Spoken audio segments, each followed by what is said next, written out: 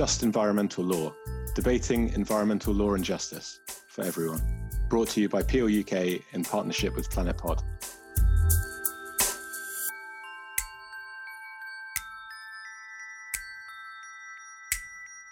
Hello and welcome to this episode of Just Environmental Law, the Public Interest Environmental Law podcast. Peel is a student-run not-for-profit organisation which convenes an annual conference to provide access to important environmental law and justice debates and to inspire lawyers and others to take up public interest environmental work. Instead of a conference this year, Peel has gone virtual and developed a series of podcasts covering the subjects and featuring some of the speakers who are due to appear. This podcast is a joint venture between Peel and Planet Pod and co-hosted by me, Amanda Carpenter, and by Rob Clark from the Peel Committee. Rob is taking an environmental law master's at UCL while practicing tax law at Macfarlane's, where he chairs the firm's environmental committee. Rob, welcome. Great to have you co-hosting today. Hi, thanks, Amanda, and a big thank you to Planet Pod for helping us make this podcast a reality. Our pleasure. Today, we consider what public interest environmental law really means, how lawyers could contribute to their public interests through their legal practices and working lives, and what motivates people to get involved. To discuss this and other issues, I'm delighted to welcome our guests. Paul Powsland is a barrister with Ely Place Chambers and a passionate advocate of wild law. Alongside his day-to-day legal practice, Paul has defended tree protesters in Sheffield and is the founder of Lawyers for Nature, an organisation which seeks to empower people to use the law to protect the natural world. Paul is also a supporter of Lawyers for Extinction Rebellion and was involved in their declaration of rebellion in 2019. Paul, welcome to the Just Environmental Law podcast and thanks for joining us. Thank you very much. It should be a hopefully interesting discussion. We hope so. Our second guest, Rosa Winter, is a senior lawyer at Friends of the Earth, where her work is focused on climate change. Rosa leads on litigation opportunities to increase government ambition, action and accountability in the face of the climate crisis and supports Friends of the Earth's campaigning activity in these areas. Prior to joining Friends of the Earth, Rosa worked in public litigation for the UK government's legal department and in private practice in New Zealand. Rosa, welcome and thanks for joining us. Thanks, it's great to be here. So we have a really stellar lineup of guests and a co-host, and without more ado, I think we should kick straight off into this conversation. So Paul, maybe I could start with you.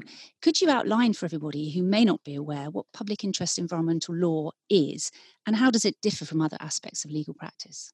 To me, it's anyone who is using the law to protect and defend the environment and nature.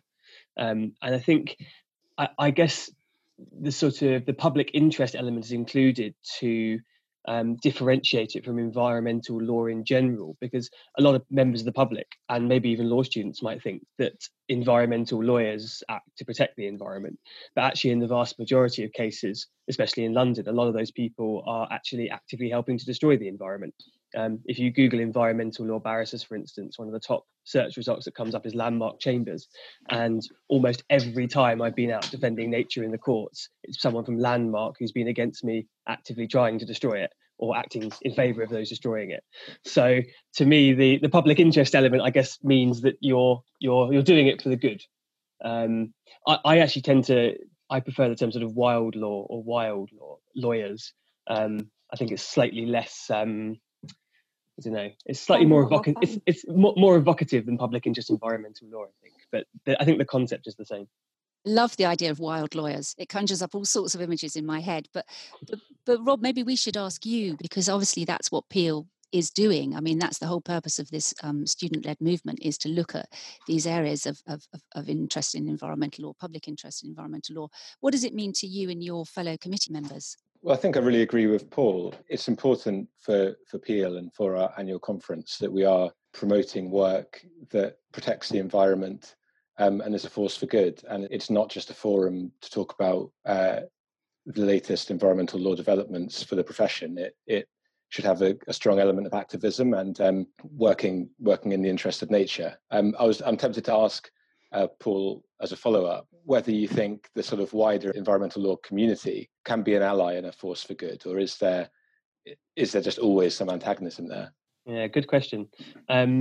My natural rebelliousness makes me want to kind of poke them a little bit and find ways to antagonize them. But actually, I recognize, and this is maybe following on from my XR work, that that's not the best thing to do.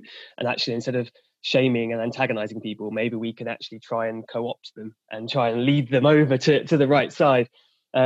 As another example of the need for Peel as opposed to, or public interest environmental law as opposed to just environmental law in general, I went along to a fracking workshop, talk about law and fracking at a UKLA, so the UK Environmental Law Association, and I genuinely assumed it would be a talk on how to oppose fracking. And actually there were 3 members of the panel who were related to the fracking industry, including a lawyer that acts for frackers and the head of the UK fracking industrial body. And there was one sort of token person from, I think, Friends of the Earth, actually. But I was like, what on earth are they doing, you know? And I actually asked a very antagonistic question, effectively accusing the lawyer who was acting for frackers of kind of taking blood money, which really annoyed her. And actually probably wasn't the best thing for me to do. And yeah, I've actually been thinking even the last few weeks about ways of how we communicate to those that aren't doing environmental law for the good. And because ultimately as well, if you think about it, if we try and just train up lots of students to do just public interest environmental law from the start, we're going to be waiting quite a long time for them to become senior and be able to do this work. But actually, if we can kind of just get some of these people who are already doing environmental law to give a little bit of their time to doing work for the public good and work for the environment, then that would be, I think, a massive change. You've hit on a really, really interesting conundrum there, haven't you? But so often environmental law is about the actual business of the law of the environment, which, as you say, is not necessarily in what many of us would see to be the public interest. So it may not be against things that we would consider to be damaging to our environment, and probably possibly comes from more of a health and safety route, or, you know, very often is about ensuring that large potential polluters are within the environmental guidelines, and therefore perhaps some of us would consider getting away with stuff that we wouldn't approve of. But it's trying to get those two sides of the argument to come together. And obviously, you know, there are ways of doing that. Rosa, immediately I think about your career and how you moved from a formal governmental type of practice into what we can, you know, now all know and love as a pressure group, Friends of the Earth, and a campaigning organisation with quite a powerful and global reputation for holding people to account. So you've made that transition personally from perhaps one side of the argument to another. How has that felt for you? And would you concur with some of the things that Paul's been saying about, you know, there is this dichotomy between the environmental law and actually practicing for the benefit of the environment? Yeah, that's a really interesting question. I think lawyers try and do the best for their clients. So if your client is a developer or a polluter, you're trying to get the best result for them within the bounds of the law. If you're a campaigner, you're trying to do the best for the environment within the bounds of the law, and probably also on the side trying to make the law better for the environment, which is perhaps where there's less interest on the commercial side. I've worked in private practice for developers and corporate entities, and it's often interesting because there's just perhaps not such a conversation around protecting the environment, or at least there wasn't in the past. I think there is increasingly so, particularly around corporate social responsibility, CSR. I think I've got that acronym right. Where there's more awareness around there needing to be a proactive approach to that sort of thing by companies. And I'd say also in my work with government, that it's often not an activist campaigning mindset. It's a sort of protectionist, perhaps, if that's the right word. And I found working within those organisations that perhaps I was the outlier, but it wasn't impossible to break through and have conversations and raise points around climate impacts or environmental considerations that wouldn't necessarily be there otherwise.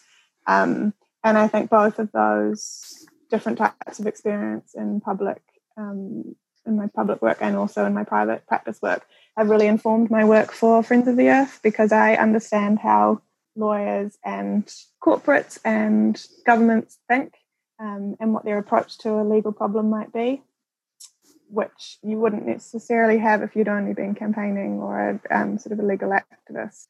And that makes, perhaps I kind of am able to temper our approach a little bit, and bring in a point of view, or at least an understanding of a different point of view. So it's not really so black and white, is it? I mean, I think it's like with all of these aspects, and a lot of the discussions that we would have with our colleagues and in our workplaces, and whether they're in law firms or elsewhere, would be about how we reconcile the different pools, you know, the needs of the environment, the needs of the climate against the needs of the economy, or the needs of our own, in our own personal lives to make a living. But I think there is a place for the kind of activism that you've been talking about, Paul, and you know, your experience at Lawyers for XR is probably, you know, a case in point, and that's an organisation that pulled together expertise from lawyers to really try and to make a very strong kind of campaign point, didn't it? Yeah, I was actually going to say about I think we're missing a key element of the discussion here in relation to public interest environmental law and motivations, and that is really the corrupting influence of money, and how much that has influenced a lot of the barristers' chambers and big city solicitors' firms. The fact is that the money that is available to those who are out to destroy nature and the environment is exponentially higher than those who wish to defend it. And it's amazing, there are organisations like Friends of the Earth and Greenpeace and Client Earth who are acting for the earth and for nature, but their spending ability is minuscule compared with those who have hundreds of billions, if not trillions of pounds at stake in pursuing a course of action that would lead to climate catastrophe and ecological catastrophe. And I think this may be something that may keep coming up throughout this conversation, both in terms of people's motivations, but also how people who want to come into the profession, how they're going to live and survive and be remunerated for their work. And it's something I don't know the answer to necessarily, but I think it's something we need to talk about. I think that's a really interesting point, Paul, because it's not really, it's difficult to weigh in the balance when you're a law student or even, you know, partway through your career and you want to move into public interest environmental law. The remuneration and career prospects are very different for environmental lawyers to public interest environmental lawyers. And I fear that dissuades a lot of people from doing it, and it does a disservice to the environmental movement, I think. I've always felt that, to put it simplistically, bad guys get paid so much more than the good people.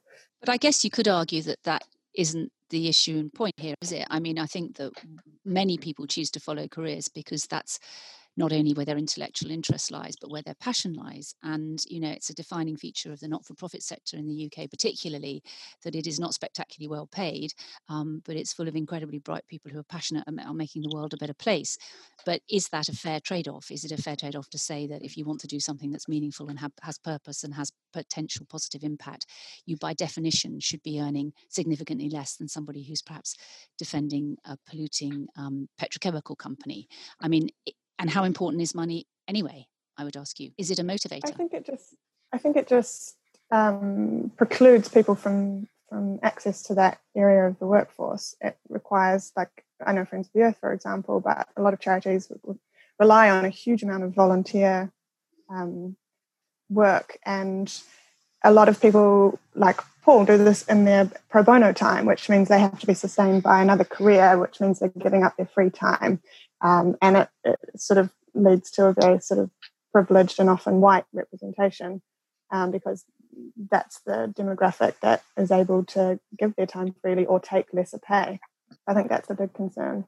Rob, you've got some personal experience because you are transitioning in some of your intellectual interests from being purely in the kind of tax practice into an environmental understanding, which is why you're sitting a master's. What prompted you to study for a master's in environmental law rather than just continue purely doing the day job in tax?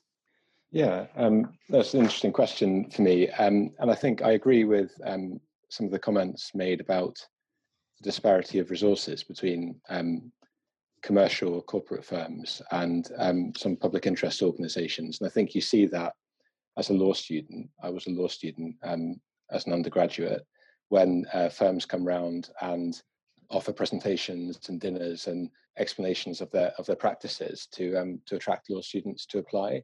And obviously there are a lot of law students that want to become solicitors, and competition for places, and firms are keen to get the best talent. So I think it's easy at that stage of your career to be blinded to some of the options. And I really like practicing at my firm. and I really like my specialism, but I did just develop this interest in environmental law, particularly from the public interest perspective, and I'm lucky that I've been able to do that alongside my my fee earning work through studying at UCL, and luckily for me that works. But I think it is another example of having to balance two competing interests. They don't come together that much within the firm in terms of fee earning work. What is a contrast to that is some positive organizational change in terms of the firm's own sustainability, and I think that's something the Legal Sustainability Alliance helps with a lot. And in the time I've been there and working on these issues, we've been able to really change our approach to the firm's carbon footprint and sustainable procurement and that kind of thing. So I think I'm optimistic that there is some potential for positive organizational change within these firms. And a follow-up question for Paul and Rosa on the idea of money as a motivator. I just wonder if you have any hope that as sustainability and environmental issues become more mainstream in the public interest, partly as a result of campaigning and partly just opinion seems to be shifting, I wonder if you think that the social license for big businesses to operate and continue to attract customers and business will change, so that in order to be profitable, they have to be more aware of some of their environmental impacts and react accordingly. And if you're hopeful that will trickle through to corporate legal practice and some of the pressures and motivations will change, or if you think actually more cynicism is warranted and really you can't put that much faith in money and corporate motivation. Yeah, this is the interesting point, I think, about how you bring people over to this side of the law, and how you stop major law firms and barristers' chambers collaborating with those, or at least reduce their collaboration with those who are destroying the environment and nature.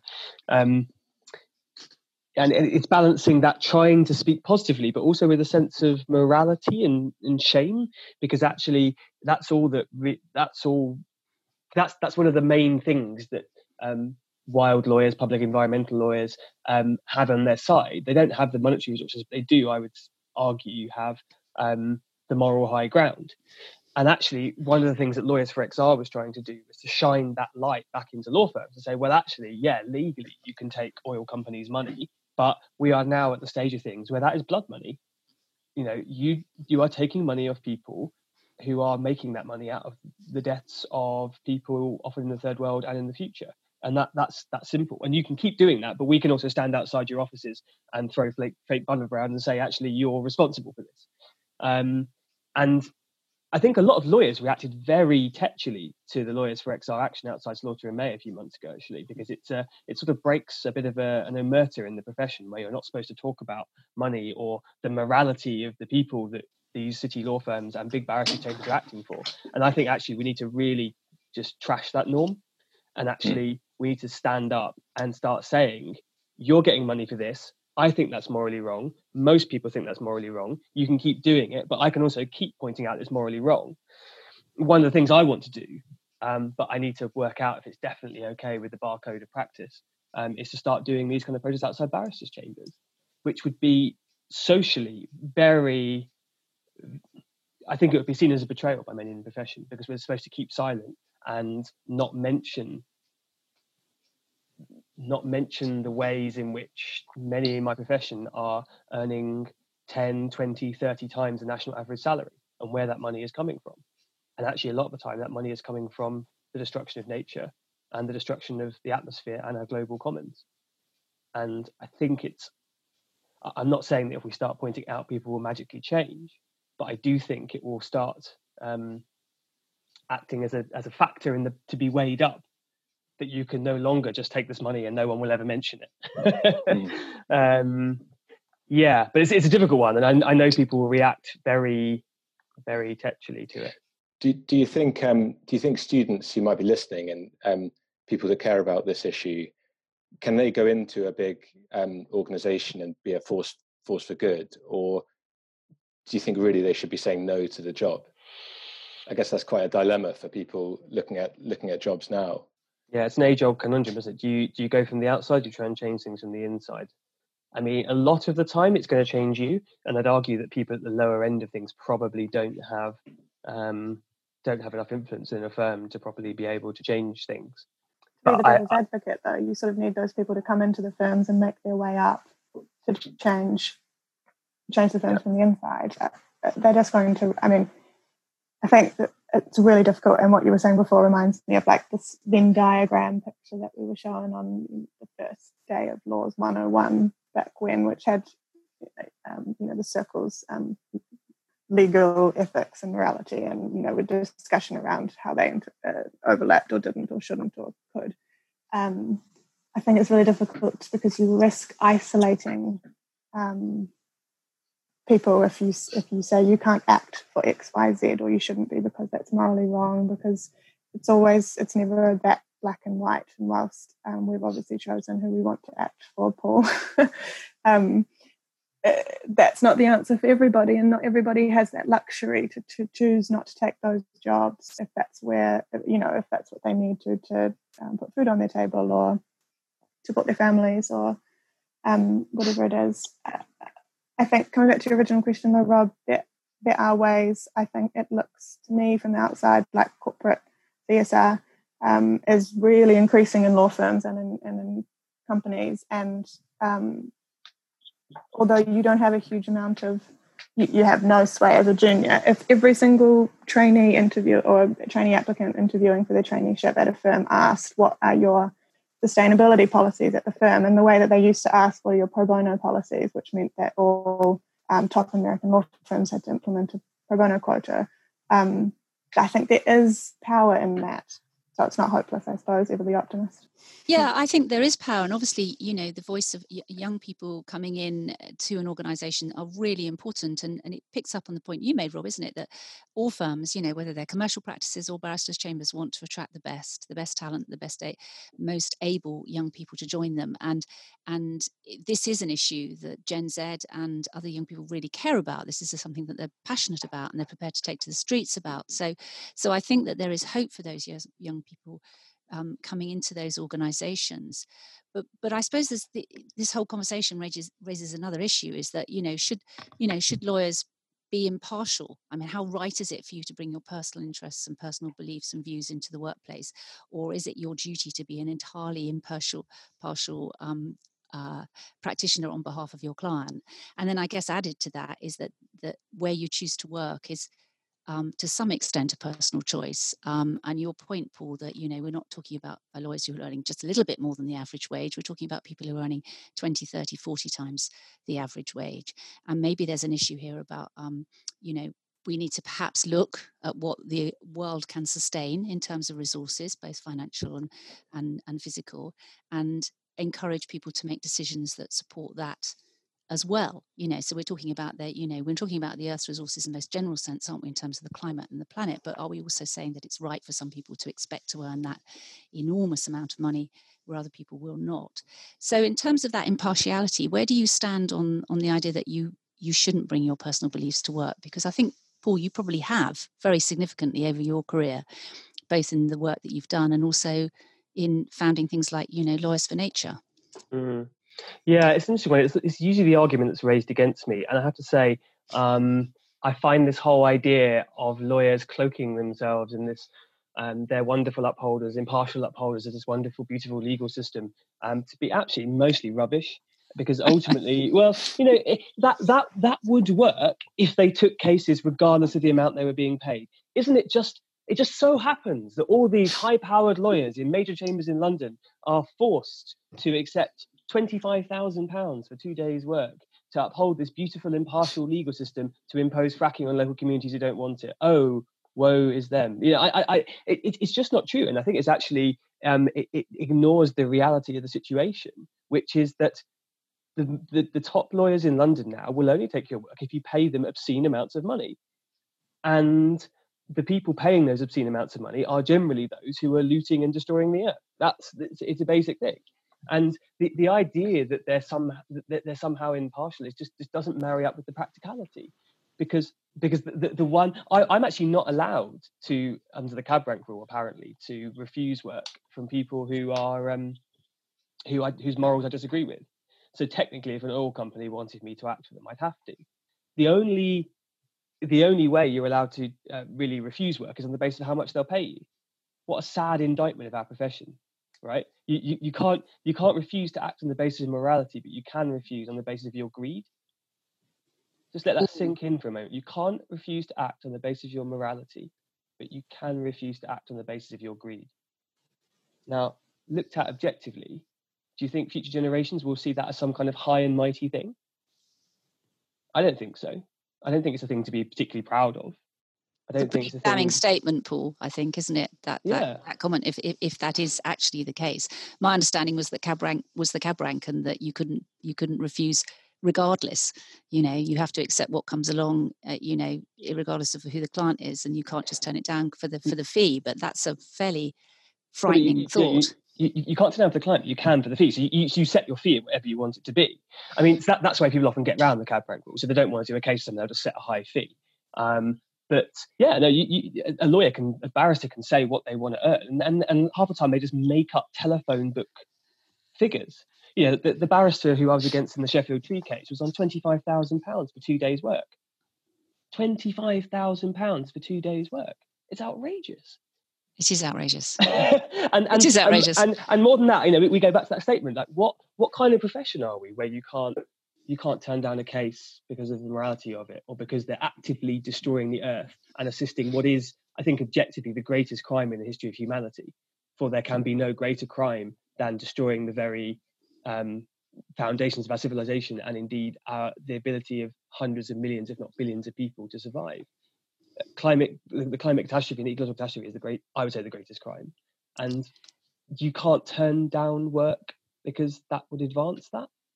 So what can you do? Okay, here we are. We have a highly intelligent, articulate group of guests on this podcast. What are the options? What are the choices? What can we do? I mean, we can take radical action like Lawyers for Exile have been until COVID shut down, or we can,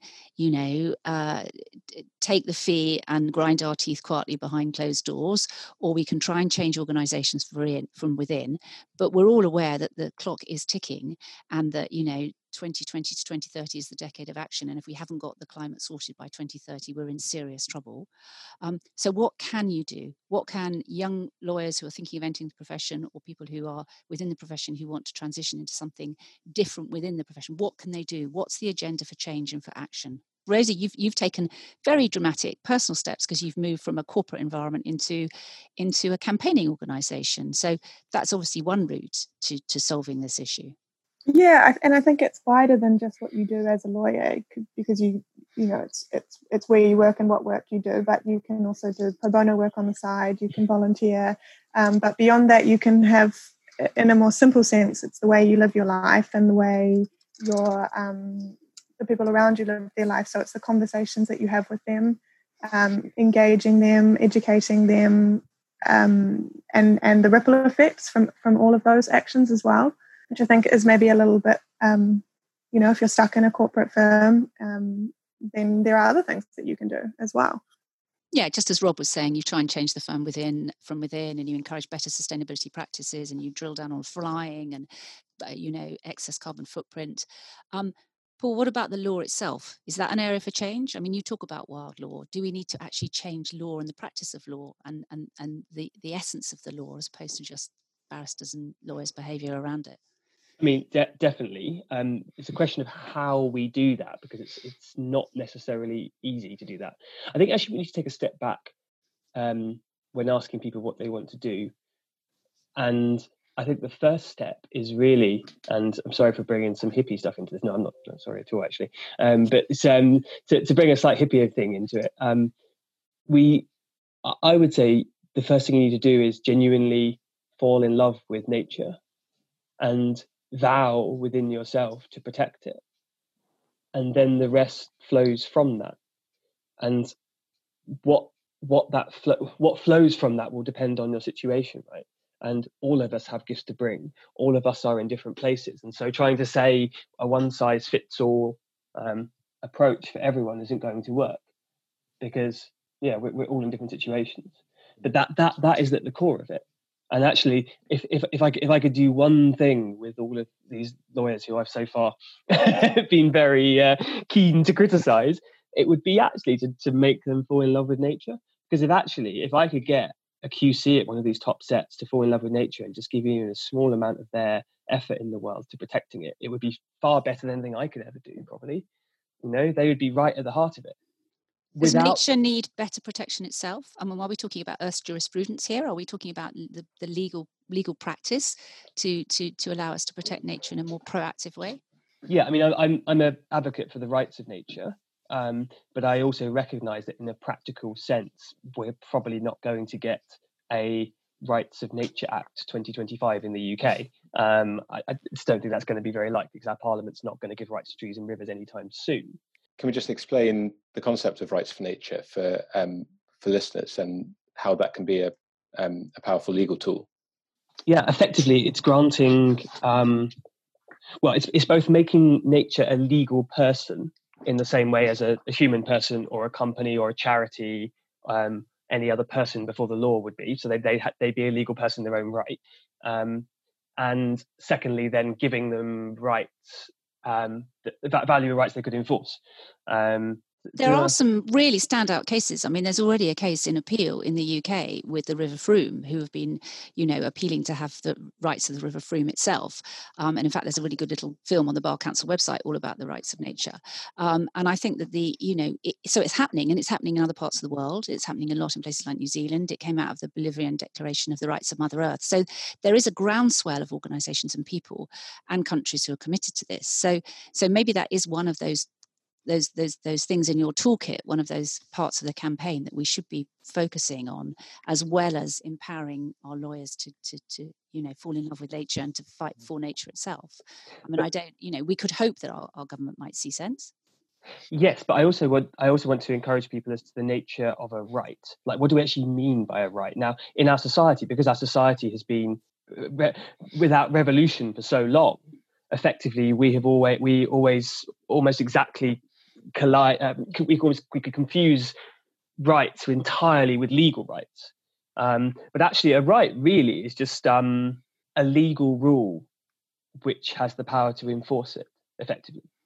So, for instance, you would say in America, when they gave their Declaration of Rights back in the late 18th century, in legal terms, that was completely outrageous. It was illegal. It was high treason against the UK king. But effectively, because they had the power, but legal, actual physical force to enforce their rights, they became rights. And we see that throughout history, is that rights change all the time. I'm not actually advocating violent revolution for nature in this country, but I am advocating, I suppose, a form of peaceful revolution, in the sense that if ordinary people start to treat nature as if it has rights and are willing to do what it takes to uphold those rights, they're not legal rights, and they can be overridden by the law and by power. But it's very hard to do it in some ways. And actually, the Frome example is really interesting, because they tried to get bylaws to get rights to the River Frome, which were rejected by government. I think, as you say, they might be appealing that. But actually, a few weeks ago, a developer started building a house on the side of the River Frome, and hundreds of local people started going against that. Now, legally, there may not be much they can actually do about this building. But actually, if thousands of local people say, no, you're not doing this, and we will do whatever it takes peacefully to oppose you, it's actually very hard for the law to then force itself, to force the abrogation of the river's rights on local people. And this is what we saw in Sheffield. This is why I love the Sheffield example so much, because actually it's the prime case example. The people of Sheffield lost almost every single legal case they had. There was a JR about the tree felling. Sorry, I should probably introduce the Sheffield tree felling maybe before I go off on it. Would that help? I think so, yeah. Yeah, so many people have heard of it. It's just it was one of the biggest sort of nature activism events of the last decade, I suppose. And the local council wanted to fell 17,500 trees, and local people rose up against it. Now, legally, they lost almost every case because the council had the legal right under the Highways Act to do the work. And actually, not only did they have the legal right, they also got various incredibly strong injunctions to prevent local people protesting. But local people just came out, and many of them stood day after day after day under trees. to prevent them being felled. And eventually, despite losing almost every single legal case, the protesters won. And that was in complete and utter contravention of the law. Not only was the law completely on the council's side, but the High Court repeatedly granted injunctions saying, if you stand under these trees, we will put you in jail for contempt. And the full force of the law was put behind the council to chop down those trees. And yet the council couldn't do it. And by extension, the law couldn't do it. The law found out where its limit was. And despite the order of Mr. Justice Mayles, those trees still survive. And the seemingly limit of the law is if you have hundreds, possibly thousands of ordinary people from an area willing to go to jail and suffer whatever consequence the law is willing to visit on them to peacefully stop the destruction of nature, the law finds itself in a bind. I think there's sorry to interrupt. Paul. No, I was going to say, because ultimately it seems, I don't want to say never, but it seems in this country there is a strong unwillingness to jail peaceful environmental protesters for the reason it would make them martyrs and bring out more people. And also ordinary people think it would be wrong because actually maybe we shouldn't jail a 60-year-old person for standing under a tree outside our house. And therefore, what does the law do? What does the law do? And this is what I'm fascinated about. It's this intersection between law, power, rights, politics. And for so long, the law itself has been in favour of those destroying nature. And this goes back to the money thing we've said earlier.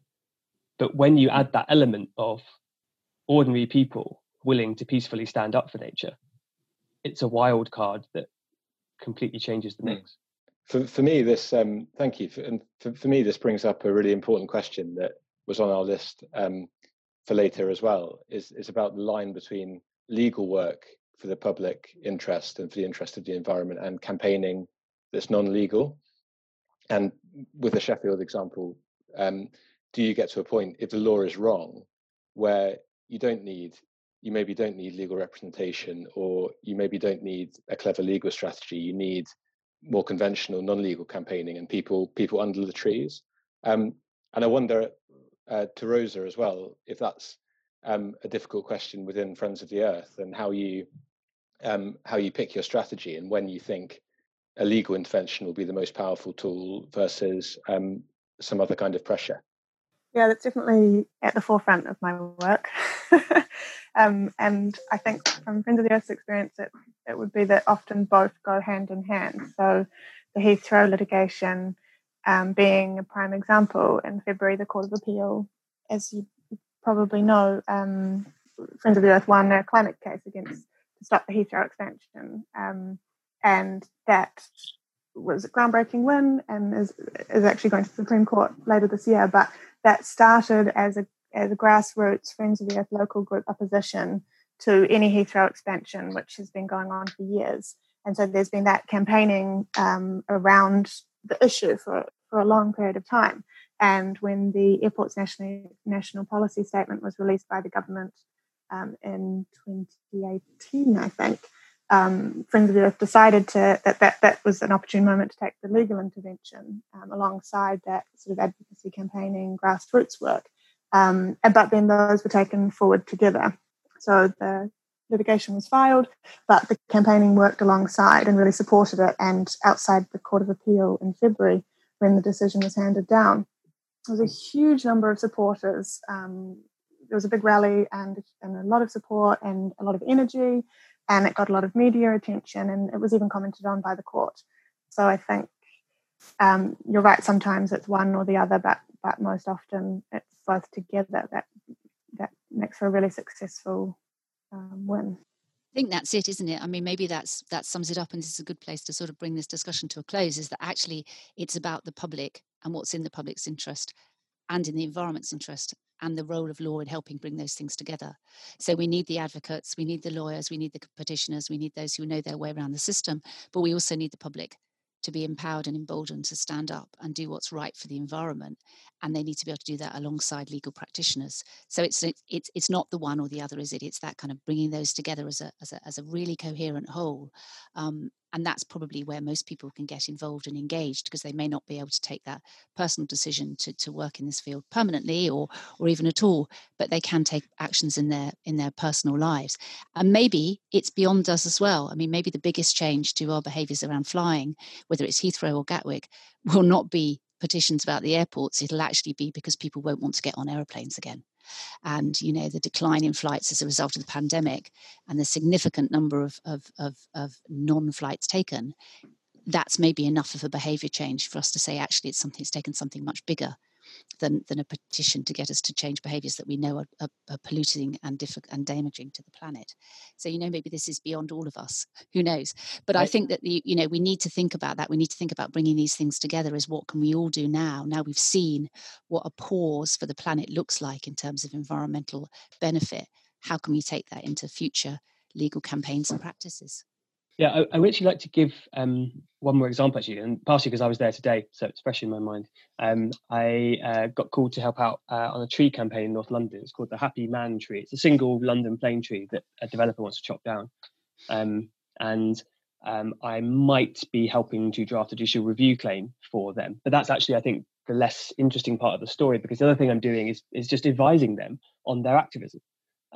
They want lawyers to tell them, actually, if the police come and say I've got to move off the pavement, what's the law around that? Am I breaking the law being up in this treehouse? What do I do if someone says it? All this kind of stuff. And they desperately need lawyers. Loads of local activists all around the country desperately need lawyers to give them these answers. And that's something that law students are really equipped to do. It doesn't actually take a deep amount of knowledge to do that. And I think it's an easy way for students and younger lawyers to get involved and really make a difference.